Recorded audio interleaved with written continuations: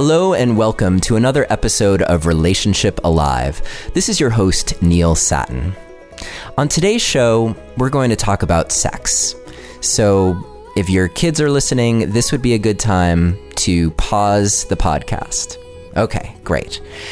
Now that you're back, I want to bring us back to a way of talking about sex that we haven't mentioned in a while on the show. But it's so important, I think, to a relearning of how we even experience our sexuality and our sensuality. Because so much of the way that we do sex with our partners is the product of just happenstance. It's like who we happen to be with when we come alive as a sexual being. For some of us, it's not a very positive experience at all. Actually, that's probably true for many of us. And then such begins this accumulation of experience that in the end leaves us in this place that we probably never would have intended. If someone had said, hey, do you want to learn about this fascinating thing called sex that makes you feel amazing, or at least has that potential to do that, and also helps you connect on the deepest level with your partner, you would probably never design a way of educating yourself about sex that resembles how it happens in real life. So we've talked a little bit in the past about new ways of approaching our sexuality. Way back in episode 2 with Diana Richardson, who wrote The Heart of Tantric Sex. And we talked about her version of slow sex, which is this way of making love that's not about orgasm. It's about cultivating the sensation and the experience that you have with your partner. We also talked about why orgasms and in this case, what I mean are peak orgasms are bad for your relationship. Now, that's a bit of an exaggeration, but it's an important topic that we discussed with Marnia Robinson, who wrote Cupid's Poison Arrow back in episode 5. That's just a couple of the episodes that we've had to talk about sexuality that I think are pretty important. And this one is going to add to the conversation, where we explore what Chloe and I call the difference between O1 and O2. O1 is that peak orgasm that we're used to having, and which in some respects might actually be detrimental to your relationship. And O2, this vast, uncharted, orgasmic territory that you discover when you get off of the agenda of like coming and having that peak climax and actually open yourself up to the experience before and leading up to, and maybe not even including that peak. Maybe you explore that territory that before was just a means to an end, and now it can become an end unto itself. And the more you do it, the broader that becomes. Okay, enough from me. Today's episode features Aubrey Fuller, who is the co-owner of One Taste in New York and Los Angeles, and she is the director of promotion and marketing for the entire One Taste organization. And we're going to talk about orgasmic meditation, or OMing. You can find out more about OMing on the One Taste website. You can also read the book Slow Sex by Nicole Daedone, who was not able to be here on the show with us, but we wanted to get someone on the show to talk about orgasmic meditation because it's such a valuable way to rediscover how you connect sexually, sensually, orgasmically with your partner. So, we're going to cover a lot in this episode. As always, if you're interested in the show guide, the detailed show guide, you can download it at neilsatin.com/om, and that's OM, or you can text the word passion to the number 33444 and follow the instructions, and we'll get a link to you so you can download the show guide. All right, that's it. On with the show. Aubrey Fuller, thank you so much for joining us today here on Relationship Alive. Hi, thanks for having me. It's awesome to be here. Great. I'm wondering if you could just take a moment and tell us about, in a nutshell, what is orgasmic meditation? When you hear those words put together, it sounds confusing because you think of orgasm as something, that you do that's very like active maybe, and meditation is this like really quiet thing that, where you have to be alone with a candle burning or something like that. So what is like, and we're going to go deep into how you actually do orgasmic meditation. So you don't have to give the whole, process right here, but can you sum up and whet our appetite about what is orgasmic meditation and why is it so valuable? Yeah. Okay. So, orgasmic meditation, or OM, OM for short, is a 15-minute partnered practice. There's a stroker and a strokee. The strokee has a clitoris, and the stroker will stroke the strokee's clitoris for 15 minutes in a goalless fashion. And I'll definitely go into that more. But it's a very specific kind of stroke. It's the only activity that happens throughout that 15 minutes. There's a timer. There's a specific way to set up the nest, is what it's called, in which the practice is done. There's specific things that go with it that make up what's called a container. And it's only in that 15 minutes. It's like a very simplified access point to a lot of intense connection between two people. And it could be done with a partner. It could be done with a friend, basically someone that you know, like, and trust. Got it. So you probably wouldn't just walk down the street and ask a random person if they'd like to OM with you. In general, no. I do know people who are that like to push edges in their life that much. And no, like most people, it's like we definitely recommend you ask somebody that you know, like, and trust, because it is a vulnerable experience. Yeah. And just to be clear, at One Taste, which, as I mentioned earlier, exists in New York and Los Angeles and in a few other cities throughout the world, you can actually go in and practice this with someone who is trained in how to be a stroker. Is that right? Not exactly. There's communities of people all over the world. There's 5 major cities where there's large communities and classes and things like that take place in those cities. And then there's a lot of smaller ones as well. It's not like you can come in and, OM with a teacher or something like that. Like it's more like you can come in and you can meet people in the community and you can ask somebody else who OMs to OM, and that person may or may not have a lot of experience. It's totally up to you. Like each person gets to decide how they want their practice to be and who they want to OM with and who they want to ask and all that. Got it. Well, that already seems better on some level to me.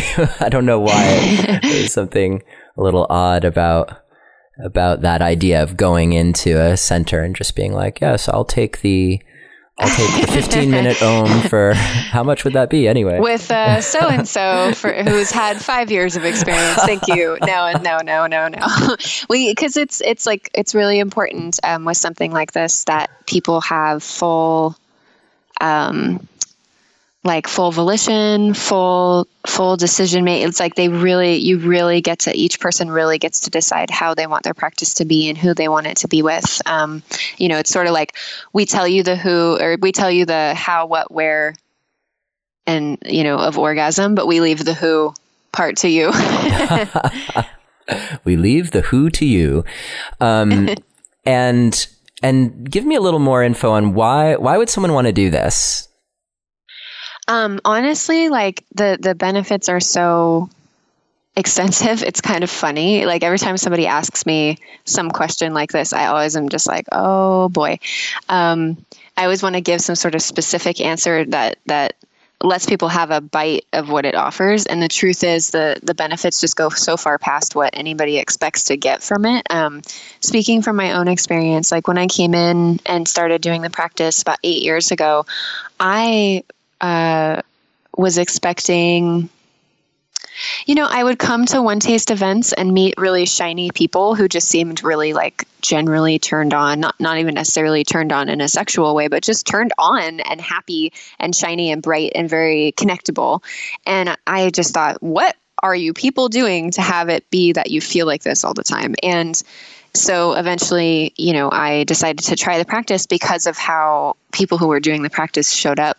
And I just wanted that. Like, I just wanted to feel that kind of alive. And I would say that one of the first things that happened for me was an incredibly increased amount of confidence. Like, I came in very shy and very socially awkward and really kind of terrified of people in a lot of ways. Like, I grew up an only child, and I had had a lot of isolation in my life in a lot of different ways.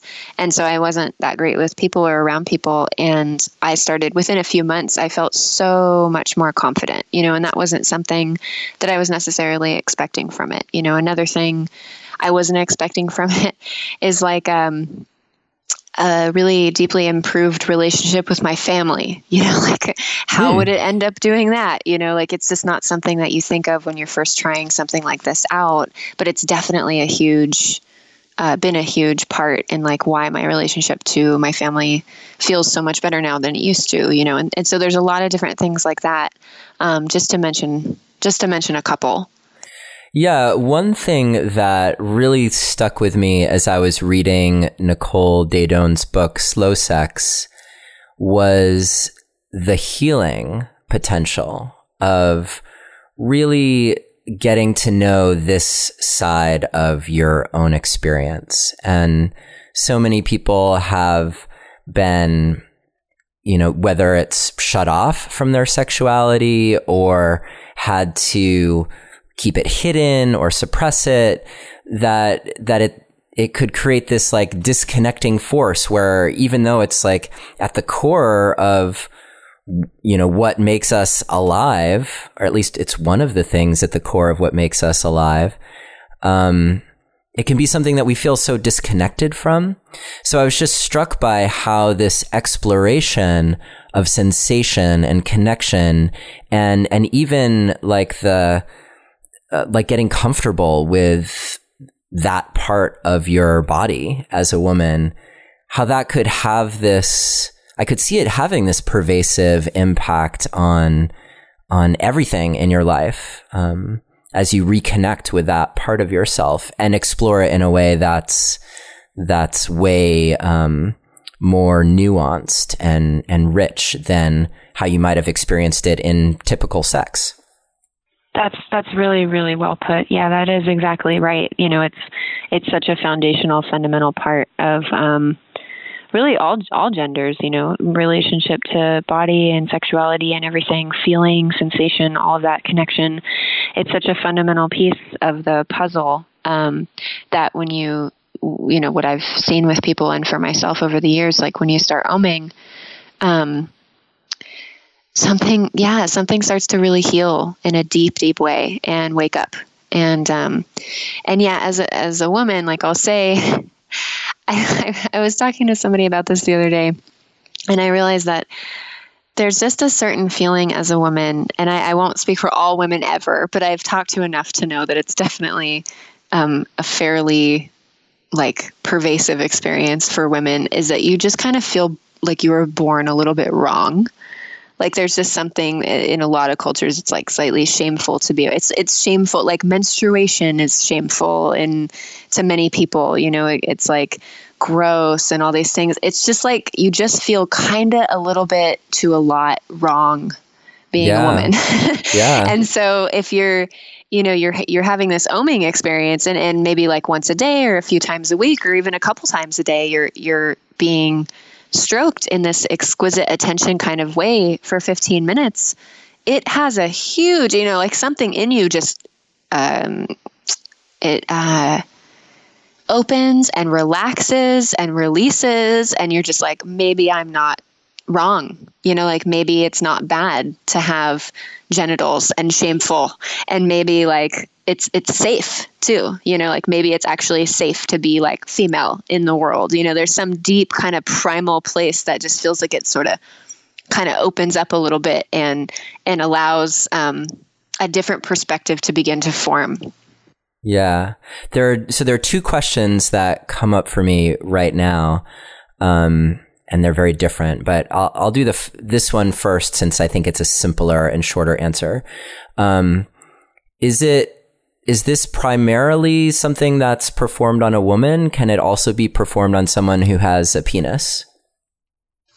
The strokey always, like for simplicity's sake in this conversation for sure, like the strokey always needs to have a clitoris. It's an exploration of orgasm, but specifically feminine orgasm, not necessarily female orgasm, but feminine style orgasm.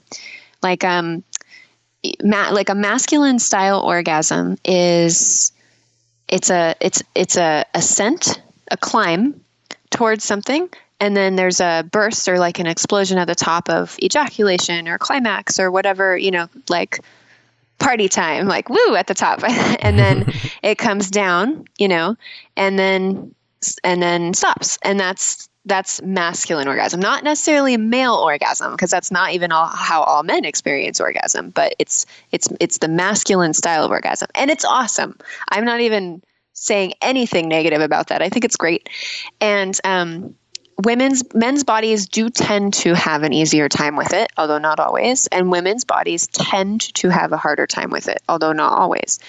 And so feminine orgasm is like it's much more nonlinear.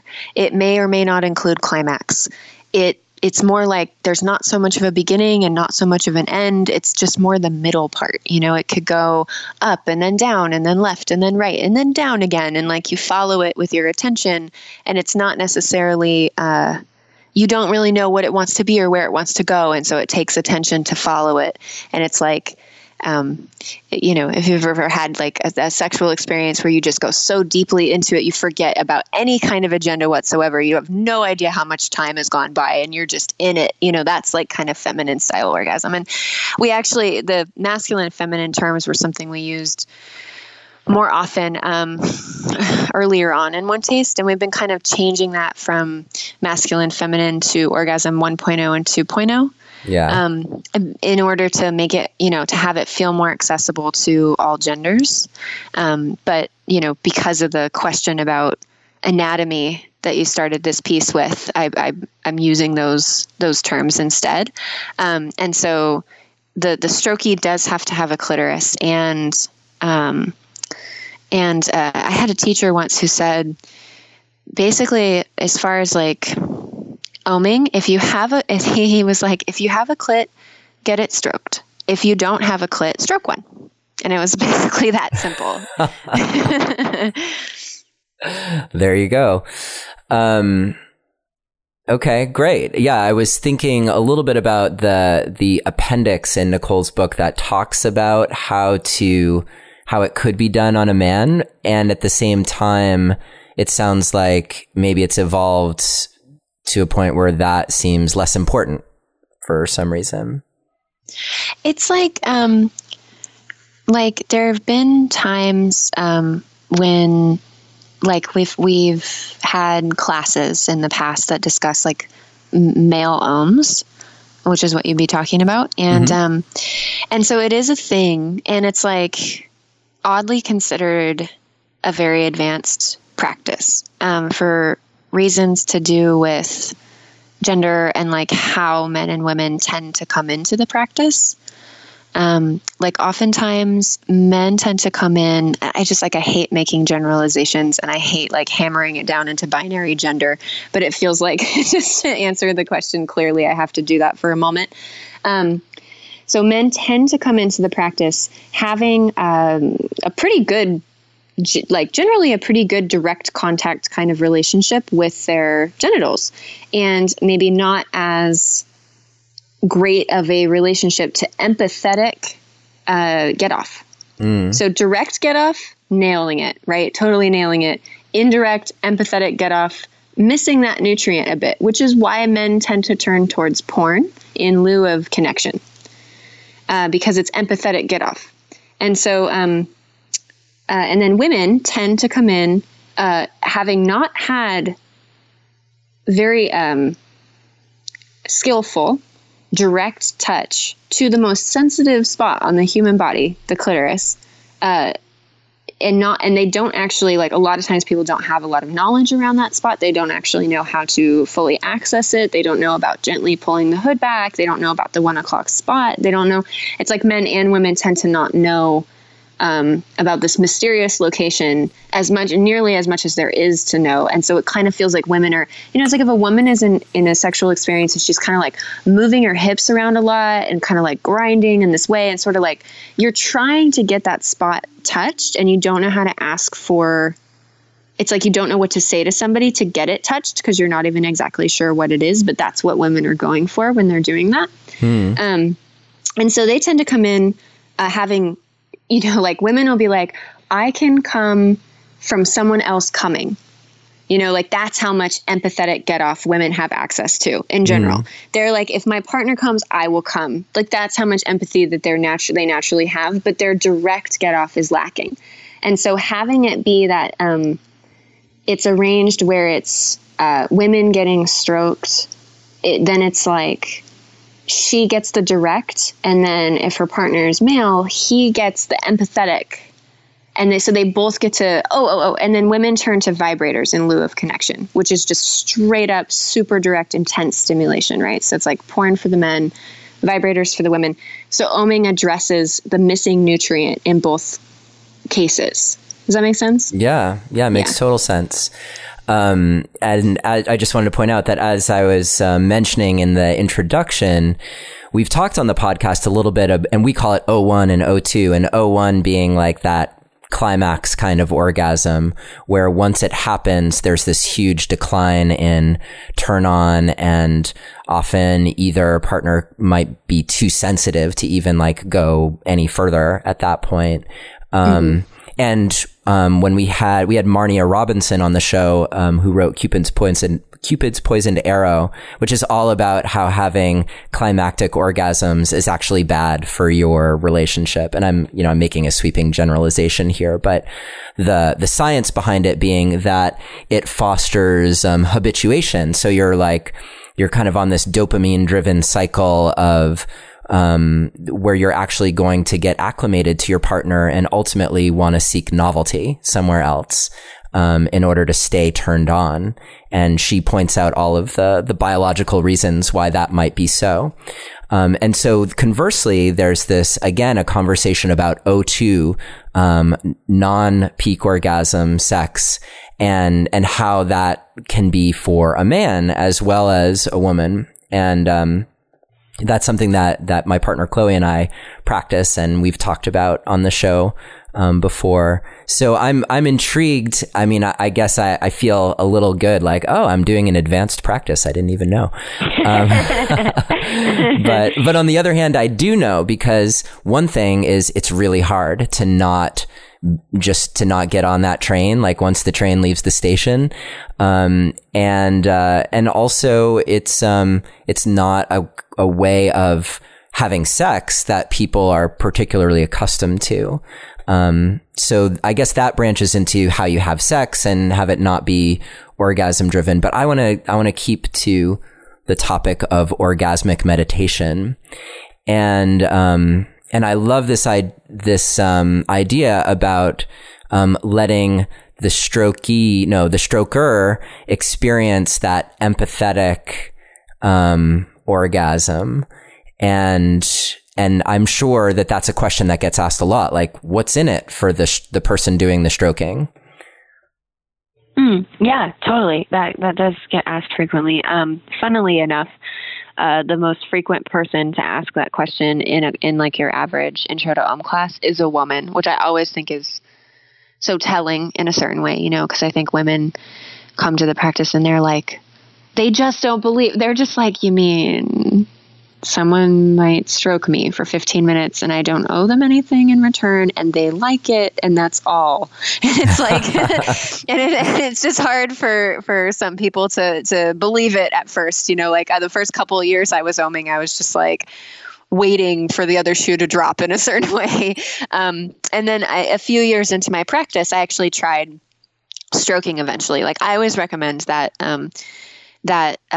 women don't try stroking until they're full, like really full, like unquestionably filled to the brim with orgasm by their own definition. And where they just feel like every cell is just turned on and they're just like totally full, and they not a single ounce of stroking would be done from obligation, but would be like 100% from desire. That's always my recommendation, like as a coach and a teacher and everything.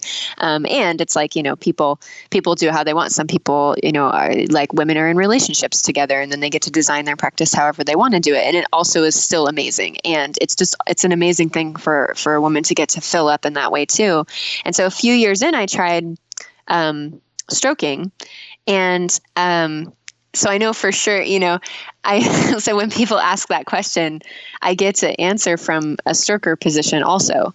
And it's like, I've had OMs as a stroker where I for sure probably felt more sensation than the strokee, even because maybe she was newer to the practice and like her receptivity channels in a certain way weren't as open as mine. And so I could just feel more and stay present for more of the experience. And it's like this, it's really the same. It's really quite similar. You feel sensation, you feel electricity through your whole body. Your finger sometimes has so much sensation in it. It feels like almost this buzzing numbness, your stroking finger. You can feel like sometimes you'll feel like an electric spark at the tip of your finger that'll just travel up through your hand and up through your arm and like go to different places in your body. Sometimes your genitals feel turned on, sometimes not. Sometimes you feel like the bottoms of my feet have gotten really hot. You pretty much, both people tend to feel the same after an OM, like you feel grounded, your mind is really quiet, and you just feel vaguely happy. And you just feel like, oh, the rest of my day is going to be great. Like it just sort of, it's like doing a meditation in a way. You sort of flush out and alchemize a lot of the random, energy and stuff in your body, and just feel refreshed afterwards. Although it can also bring up, emotional, pockets and things like that too. Sometimes you feel, like sadness will come up or anger or whatever. So all these different things. So same for stroker and strokee, same flush of oxytocin, all of that. Yeah, awesome. And that's the flip side of what I was talking about earlier, that the O2 land is meant to foster oxytocin, that pair bonding molecule that courses through our system. I'm curious. Oh, actually, the other thing that like struck me was how one of the problems with O2 sex is that question of like, when do you stop? Like if no one's having peak orgasms, then how do you know when it's over? And I like that about oming, that practice, that if it's limited to 15 minutes. And so when it's done. Do people ever sneak in an extra 5 minutes, or that's like? For sure. I've heard of that happening. And we like way recommend against it. We're huge, like all the staff, huge proponents of holding the container in like a serious, sacred way, because it's your practice space. It's like the timing and all of that. It's the container that holds a very precious practice space that is separate from sex. It's separate from everything else in your life. It's a 15-minute place where you get to go, and you want to maintain it and keep it immaculate. And so if you go over time, or there's different ways that people break the container sometimes, and it's like, it does have an impact. It has an impact on your practice. And it also, if it's a continuous thing, it has diminishing returns over time. And it can also like foster distrust in a partnership or between two OM partners over time as well, and create weird expectations between them. And then it has one person not really want to OM with the other one anymore, because they feel like then it's going to come, then they don't know if it's going to be 15 minutes or 20, and which is it going to be this time, because we broke the container 3 times. So now are we going back to normal? Like, do we talk about it? Do we not? It's like, right. It just can do a lot. Yeah. There's so much power in making agreements and then keeping them. And just like the container of your relationship gives you so much freedom to explore your own vulnerability and courage and what's possible with two people. I can see how this is like the micro container of this particular practice and why that would be so important. Totally. Exactly. Yeah. So I want to get into the how-to, but before we do, I want to go back to the second question that I had a long time ago. And it came up for me because you were talking about women feeling safe, to be women. And because this is so close to the work that Chloe and I do around helping people who've been affected by some form of trauma experience deep intimacy, the question naturally arises of, for women who, or I mean for anyone, but particularly for women who have been through some form of trauma, do you find that this practice, or even talking about it, can be really triggering? Maybe I should have had a trigger warning at the beginning of the episode. And if so, like, what are some ways to address that would be helpful for people listening and thinking like, well, it sounds good in theory, but I'm not sure I can even go there. I mean, number one, like with people, I just always really trust their desire and what level their desire is at. Like, you know, I was speaking with a woman in the community recently. She was doing her, I think, like third class with us. She had done the intro class and a couple of the intermediate classes, and she still hadn't had her first OM.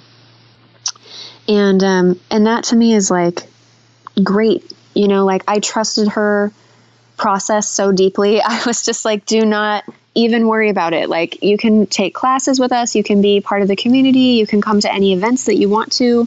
You can belong here, and you don't even have to do the practice until you're 100% ready. That's really how I feel about it. Number one, you know, is just like everybody, we've no idea what people have been through. And so, it's so important to really listen to your own instincts and your own body around things like this. And then if there is a strong desire and it's confronting, but there's a big enough desire where you're wanting to actually lean into the discomfort of it and move forward with it anyway, then I just suggest going slow and just continuing to listen to how, you know, it's like maybe someone wants to do it, but they've had trauma in the past. And so that voice says, be cautious. And so they come around the community for a bit until they meet someone that they might want to try it with, that resonates with them, that feels safe to them. And then they ask that person. And if they get asked by somebody before that, they're willing to give themselves the experience of saying, no, thank you. You know, like not like creating it where they are saying yes to, you know, something they don't actually want to do. And, you know, it's like, we strongly encourage, like, be clear with your yeses and clear with your nos. It's always acceptable to say no. If somebody asks you to OM, you can say no every single time if you want. You know, it's like, you don't ever need to push yourself past where you're comfortable going. And then that being said, some people come in and they want to really push past their comfort zone, because that's where they're coming from. And that's great too. You know, there's lots of ways to do that as well. You know, like lots of, you could OM with, you know, if like it feels edgy to OM with a lot of people, you could OM with a lot of people. If that feels like an edge you want to play with, you know, it's like people really get to come in and do it how they want to. And it is, I mean, by nature, it's confronting.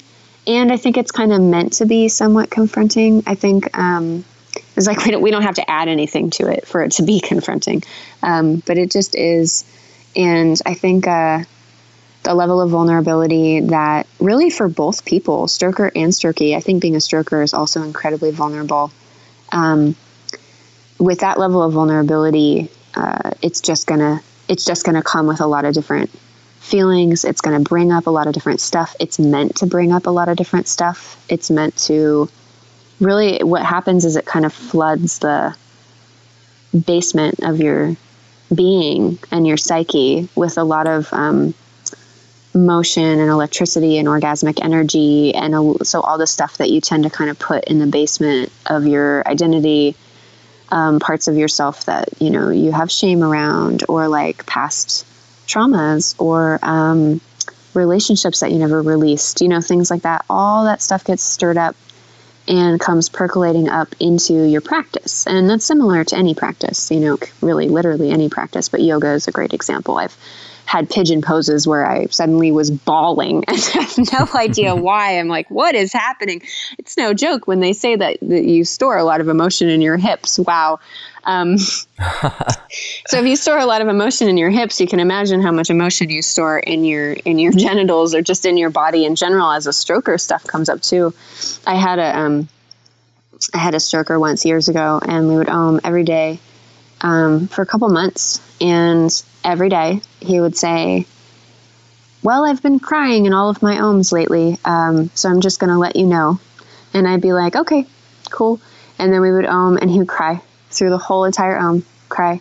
And we just Om for the 15 minutes and then, close up the container. And it was just the most beautiful experience, really. Like it touched my heart so deeply, and the sensation of it was really different than any other Om I'd ever had. His heart was just so cracked open, and it was beautiful, so stuff comes up for sure. Along those lines, with some compassion for the vulnerability of the stroker, what could you suggest for potential strokers listening to this conversation who want to introduce the possibility to their partner in a way that is inviting? Well, I think the first thing that came to mind was don't be surprised or take it personally if she's confronted or like weirded out, because it's a lot to have. I think like I haven't so much experienced this, but I've talked to people in the community who it was a man-woman relationship, and it was him who came across the practice first and introduced it to her. And she, rejected it and got mad at him for it but then later realized that it was something she really wanted. And then they both began to Om, they began an Oming practice with each other. But I think it can be, you want to do what to my what? It's like it's a lot to have at first. It can take a little while to open up your mind to it. So I think coming with, resources is great, to be honest, like coming with the website and maybe like a couple specific Nicole Daedone videos from YouTube where she talks about really cool stuff, and like maybe a blog from the website and whatever, just coming with different, the How to Om video, coming with the different pieces can be really helpful too. And you could be like, listen, I have this idea, check it out, and just like, let me know what you think. And then maybe even leave her with the resources and then check back in the next day or something, that kind of thing can be helpful. Actually, no matter who you are and whatever gender you're introducing it to, it can be good that way too. Yeah, maybe with a little chocolate mint and Totally. Here you go, babe. Check this thing out. Let me know. Here's a mint. Yeah. Okay. Well, let's get started. And would you be so kind as to let us know, how do you do it? What are the basic steps that are involved for people who want to try Oming? Sure. So, I'll definitely, I'll take you through an abridged quick version of the steps to having an Om. And, for sure, for anybody listening, look up the How to Om video on YouTube and go to our website and check out, there's a free online Om class on the website called Om 101. And there's a stroking app, called the Om Guide and everything. And so there's so many resources. So don't try to do it just from my words today, because it would be a little challenging. But steps to an Om. So step one is asking for an Om. Either person can ask for an Om. You can, always say yes. You can always say no. You can give an explanation or not. If you say no, you don't have to give an explanation. You can. You can have the Om right then, or you could set up a date and a time for the Om.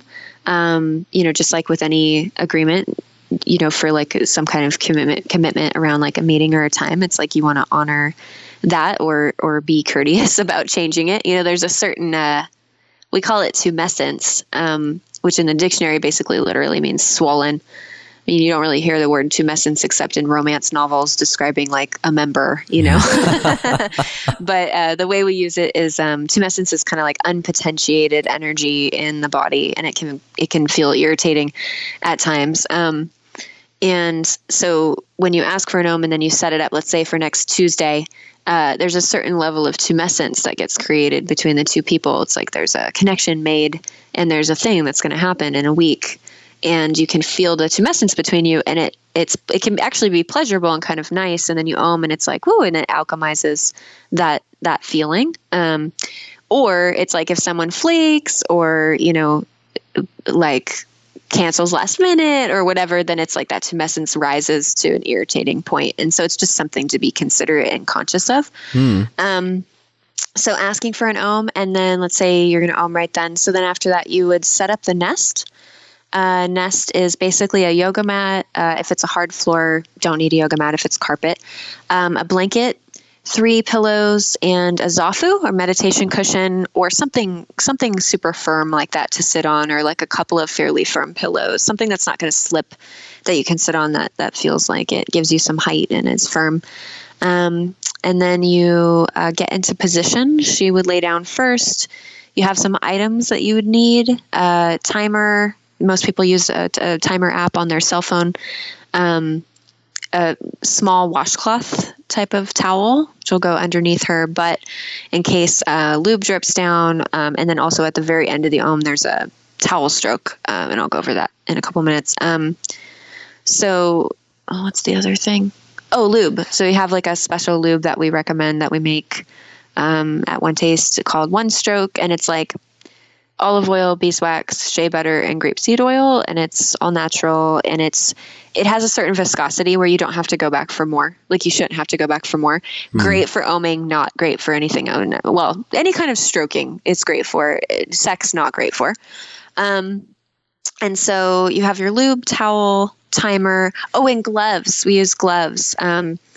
It's a separate thing from sex. If you're in a relationship with somebody and you don't want to use gloves, we do not police people and gloves at all. And we highly recommend that you use gloves. It's a nice element of the container. Even with like intimate partners and stuff, like I always use gloves. It's just a standard normal thing in the practice. I recommend vinyl over latex personally.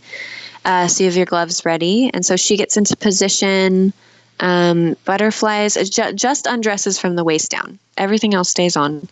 Everything on the stroker stays on. She butterflies her legs open. He will step into position. This is where you need the video, really, because it's kind of hard to describe, just with words. But he'll step into position and then sit down on the zafu, which is to her right. And then her right leg goes over his right leg. His left leg is over her belly. And then the first thing he does is what's called safe porting. And so he will say what he's going to do before he does it. So he says, I'm going to touch your thighs now. And it's said just like that. So it's like, it's more of a statement, and it's firm. But he does look to her quickly for confirmation and consent. So it's not a statement without looking for consent. Like you're actually looking for that moment of like a nod or a yes. And you're saying it with confidence in a statement form because it's grounding. Like it actually just feels better than being like, can I touch your thighs? It's just when you're in that position, it actually feels more grounding and better to be stated that way. And so he'll say, I'm going to touch your thighs now. She says, yes. He puts one hand on each thigh and presses with like medium pressure to the floor. This is for grounding purposes. It's for the rhythms of each of their bodies to begin to sync up. So he'll do that for maybe 30 seconds, 45 seconds or so. And then holding his hands still on her thighs, just in that same grounding position, he'll do what's called the noticing step. That's what's next, is the noticing step. And that's when the stroker will put full visual attention on the strokey's genitals and then describe out loud at a volume level that she can hear, like 2 or 3 value neutral noticings, visual noticings. And so correct way to do noticing step would be something like, I see dark curling pubic hair that comes down in a triangular shape over your clitoral hood, which is a peach color. And then she would just say, thank you. Incorrect, commonly done and incorrect ways of doing the noticing step would be, I'll exaggerate it just a little bit. Your yoni is so soft and beautiful. So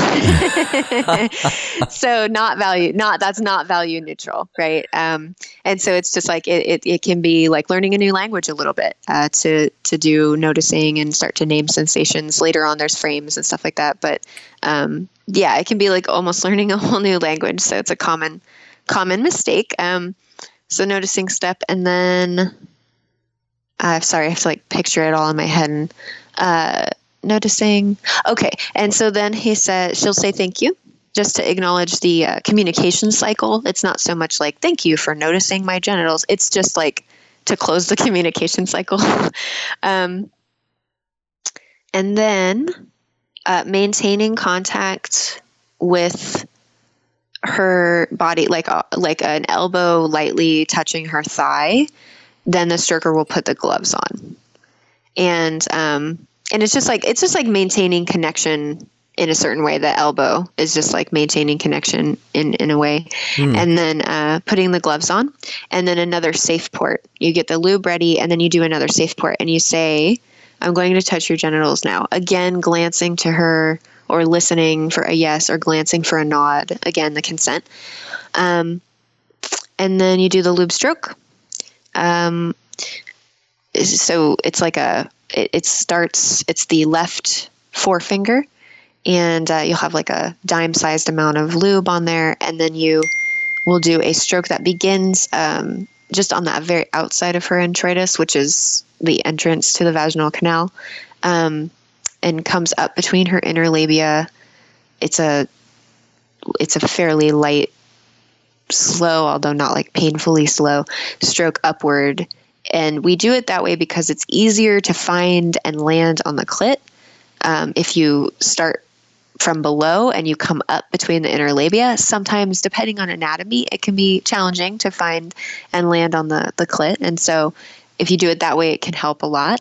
And so you kind of make your way up and then find and land on the clit, and then hold your finger there. And then you're going to put your right thumb, will have a little bit of lube on it also, and that right thumb will rest on the outside of her introitus. It doesn't go in, it just rests on the outside. And again, you can see all this stuff on there's not like a actual vagina on the video, but you can pretty much see all of this on the video.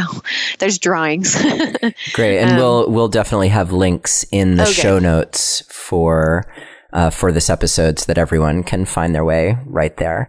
And perfect. Okay, cool. And I'll just take a moment to interrupt and say that if you are interested in the show guide for this episode, which is going to have the detailed description as well as the relevant links, you can visit neilsattin.com/om, and that's just OM. Or you can text the word passion to the number 33444 and follow the instructions, and we'll send you a link so that you can download the show guide. So that way, everyone who's listening, if you're driving in your car, you don't have to try and picture this all right now. You can just text us at the next stop sign, and we'll make sure you get the detailed show notes in your email. Okay. Great. So we were at the left forefinger finding its way up to the clit, the right thumb at the introitus, just resting there. Take it away, Aubrey. Yeah, that's right. Okay, so So it's so funny, like all this information and we haven't even started to stroke yet, It's so specific. It really is. But it's just like, as a little side note, if you have all these things in place and you really follow the container in this way, the vigilance center in both people just rests completely, and you can actually go into the experience. Like, you can let go of your day, you can let go of your mind, you can let go of, all the different potential things that could, like all the stuff that could hijack your mind, and just go into the experience fully. And so each of these things is really meant to help handle that vigilance center. So then the thumb on the outside of the shoe. Okay. So then from there, and I forgot to mention, like you would start the timer right before you would go to actually touch the genitals. That's when you start the timer for 15 minutes. So everything before that is like a pre thing. So really, like from setting up nest to closing up nest, an OM experience, if you do it efficiently and at the speed that it's like meant to be done, it's about 22 minutes. And the stroking itself is 15 minutes. Got it. So just to be clear. So then from there you would begin the actual stroke. And when you're first starting out, you're not really trying to, you're just feeling your way through the experience. You're not trying to do any kind of like techniques or anything. It's an up-down stroke. You want to start with what we call a basic bread and butter stroke, which is up, down, up, down, up, down. It's typically a lot shorter and a lot lighter than what people have experienced in sex or, in sexual situations, or what they're expecting, both men and women, all genders. It's a lot lighter and a lot shorter than what you're probably thinking. You wouldn't stroke any firmer than you would stroke an eyelid. I'm trying that right now on my eyelid. Yeah. Can you talk about the 1 o'clock position too? Mm-hmm. Yeah. So there's different spots on a clitoris. Obviously, it's a very small area already, but there's different spots. There's a whole clock. The founder Nicole Daedone talks a lot about, in some of our more advanced classes and stuff, she'll talk about the clock face of the clit. So the top would be 12 o'clock. Like if you're looking directly at a clit, across from it, if you're in front of one, the top is 12 o'clock. And then so to the woman's slight left, her slight left is the 1 o'clock spot. And I personally, in my mind, I kind of think of the 1 o'clock spot as home. It's like, it tends to be where the most sensation is. It's where, for whatever reason, you're going to end up spending most of your time when you're stroking. As a strokey, it's where you end up directing strokers back to quite a bit. It's not the only place that's ever going to be stroked on your clit. And for whatever reason, there are a particularly enormous amount of nerve endings in that location, more so than on any other part of the clit. It's like a whole bundle just in that one spot. And so it's almost always very electric and magnetic in a certain way. And a lot of times people compare it to, like, when they find the 1 o'clock spot, stroker and strokey, it feels like when you lick a battery. I didn't lick a battery when I was a kid, but apparently this is a thing. But it like zaps, like there's like a zap feeling. So that's what it feels like when you touch that spot. Cool. Yeah. And I think Nicole also describes it as like you kind of lock in, like it just feels right when you're there. Totally. Yeah. It's not a formula. So it's not 100% of the time going to, like work the same way. And probably 90% of the time it's where you can find resonance with the person. And then what happens? So the stroker is stroking in light up-down strokes. Yeah. And your stroke evolves quite a bit over the years, like the subtlety of adjustments begins to open up over time with a lot of practice, like eventually you have a butterfly stroke, and you have like a meaty heavy stroke, and you have a strokes that are more on different parts of the pad of your finger, and strokes that are more very much at the tip of the finger. And the strokies get incredibly nuanced in how they can direct. They go just a tiny bit to the left and a little bit lighter. And it's sometimes as a stroker, I have had moments where she would say, go a little to the left, and I would just think left. I wouldn't even move anything. It's such a subtle adjustment. Sometimes you barely move because it's such a small area, but it changes everything. Every little tiny nuance of adjustment changes everything. Location, speed, pressure, all of those, like adjusting any of those changes the whole sensory experience. Where does each person... Two questions. Where does each person place their attention? And maybe you could talk for a minute about that, like how the feedback ideally occurs between stroker and strokee. That's such a great question. I don't think anyone has ever asked me that question in a conversation like this about OM. That's awesome. You place your attention at the point of contact. The point of contact between finger and clit is just like in sitting meditation where they always say, like, bring your attention back to the breath. In OM, it's bring your attention back to the point of contact. If you lose your way, if you get in your head, if your mind wanders or whatever, you always bring your attention back to the point of contact. And you just breathe naturally. Sometimes people ask about breath, so I might as well just say that. You just breathe naturally. You don't try to do anything in particular with your breath. Got it. And so they're not like gazing into each other's eyes or anything like that? Actually, specifically not. And it's not because we don't like intimacy. We love intimacy. It's already really intimate. It's like, I would say for both stroker and strokee, but maybe particularly for the strokees, it really, I'll just even speak for myself, like that feels like if I had to do that in an OM, I would feel on the hook for having to show up a certain way in the OM and maybe even get off in a certain way. And like there's an expectation, or I might even just invent expectation and project it, but it's like if I get to relax, close my eyes, and go into my own experience in connection with a person, but like really go into my own body and my own experience, I can let go a lot more. Like if I'm having to maintain eye contact, I'm going to be thinking about the other person's experience far, far more than I need to be. Yeah, that makes sense. Yeah. Great. So that is what not to do with your eyes. And if you could chat for a moment about feedback as you that's the wrong word maybe, but as you stroke through 15 minutes. Mm-hmm. Feedback, yeah. Yeah, feedback.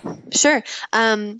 There's a pretty large amount of communication in OMing. Maybe not always. It depends. I've had OMs where there wasn't an adjustment or an offer made the entire time, and that's more rare. Like usually there's adjustments and offers throughout the OM. It's not a formula, so it's not like every 30 seconds or 2 minutes or whatever you make an adjustment. It's just as it comes, as you desire. Strokers make offers, such as, would you like me to go a little to the left, or would you like me to use a little more pressure? Something like that. Would you like me to pull your hood back a little more? That's a good one. Strokees will make adjustments. So something like, can you move your finger up a tiny bit?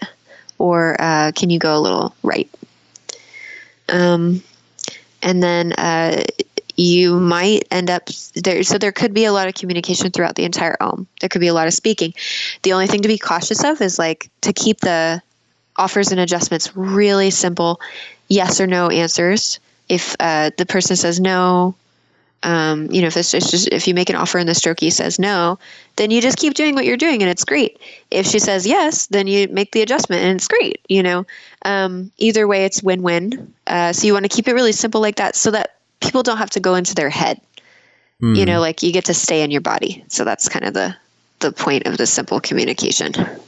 Yeah, and a question that comes up for me is the strokee, would I, what am I trying to do? And I know the idea is that you're not trying to do anything, but I could imagine someone being stroked being like, well, I want you to do this and speed up and like, oh my God, here we go. 01, peak orgasm happening. So is that, do you want to not do that, or it doesn't matter, or what's the... No, it's actually, yeah, that's a great question. So let's see. It's interesting because ultimately it's a goalless practice. And so you're neither pursuing nor avoiding climax, for instance. So if you climax, totally fine, awesome. Not the point of OM, but also not the point. Like, you can climax, that's great. If you don't climax, great. And so it's just taking the pressure off is really a lot of it. It's just like, it's like letting both people just sink into a feeling state without having any kind of an agenda. And getting to just feel human connection in a really vulnerable way without anything extra on top of it whatsoever is kind of the point of it. And just feeling for it and being present to whatever transpires on a sensory level in that space. But then sometimes people do actually have goals within a goalless practice, which is also great and normal, perhaps someone wants to, maybe a strokee comes in and she feels like, let's say, first of all, I think I'm not saying anything bad about vibrators. I think vibrators are great. I have known women who have massively overused vibrators in lieu of connection in a way where they felt like they overdid it and lost sensitivity. And so oming resensitizes the clitoris and the vagina. So some women, for instance, will come in with a goal of resensitizing as an example of a goal, which is great. And so then maybe as part of that goal, she might actually ask for very light strokes instead of heavy strokes, because a vibrator would be like akin to heavy strokes. And so light strokes is going to be the thing that kind of draws her sensation and her desire, and that part of her that yearns and like reaches to have that next stroke, brings that part back out. And so you might have goals within the goalless practice. And so, so that also might be what it's about for you that day or that week or that month or whatever. Does that make sense? Yeah, makes total sense. Cool. We're getting close to the end of our time together, and it's been an hour, but we haven't even finished 15 minutes yet. So let's, I guess, skip ahead a little bit. And I want to make sure that we get the final essential steps for our listeners. Sure. Yeah, I can kind of go through the last ones, because for sure, like, if anyone's hanging on my every word at this point, they're probably going to look up the video anyway. So that's good. So let's see, we're at stroking. There's a thing called peaking. That you learn really with experience in OM over time. It's not, you might not identify natural peaks in an OM right away, but it's something you'll definitely notice over time with practice. Peaking. Okay. So then the first timer will go, there's actually two timers. There's a 13-minute one and a 15-minute one. And the 13-minute one will go off, and the stroker will say out loud, so she can hear, 2 minutes. And then for that last 2 minutes, he's primarily going to do downstrokes. Downstrokes are more with the pad of the finger, a little bit more pressure, maybe a tiny bit longer, but still pretty much, not that different from what you were doing before. And that's just for the purpose, like those last 2 minutes, it's just to ground the experience back down into the body. The OM may have gone really high. It may have been really, trippy or like out there, or somebody might be like, I saw God, I had a rebirth experience. Wow. You never know. And so you spend those last 2 minutes just grounding back down to earth, back down to the body, kind of landing. And then the last timer will go off, and that one is 15 minutes. The stroker will say time, and then stop stroking right at that 15 minutes, turn the timer off. He'll apply grounding pressure, which is a specific kind of cups the hands over the genitals of the strokee in a specific way and applies pressure. And then we'll do the towel stroke, also very specific. It goes over all this stuff in the video. and then leaves the towel, folded in a nice way, actually on her genitals so that she can do further cleanup if she wants to. And then we'll help her sit up. And then they will do what's called sharing frames, which is a snapshot of sensation from some point in the Om.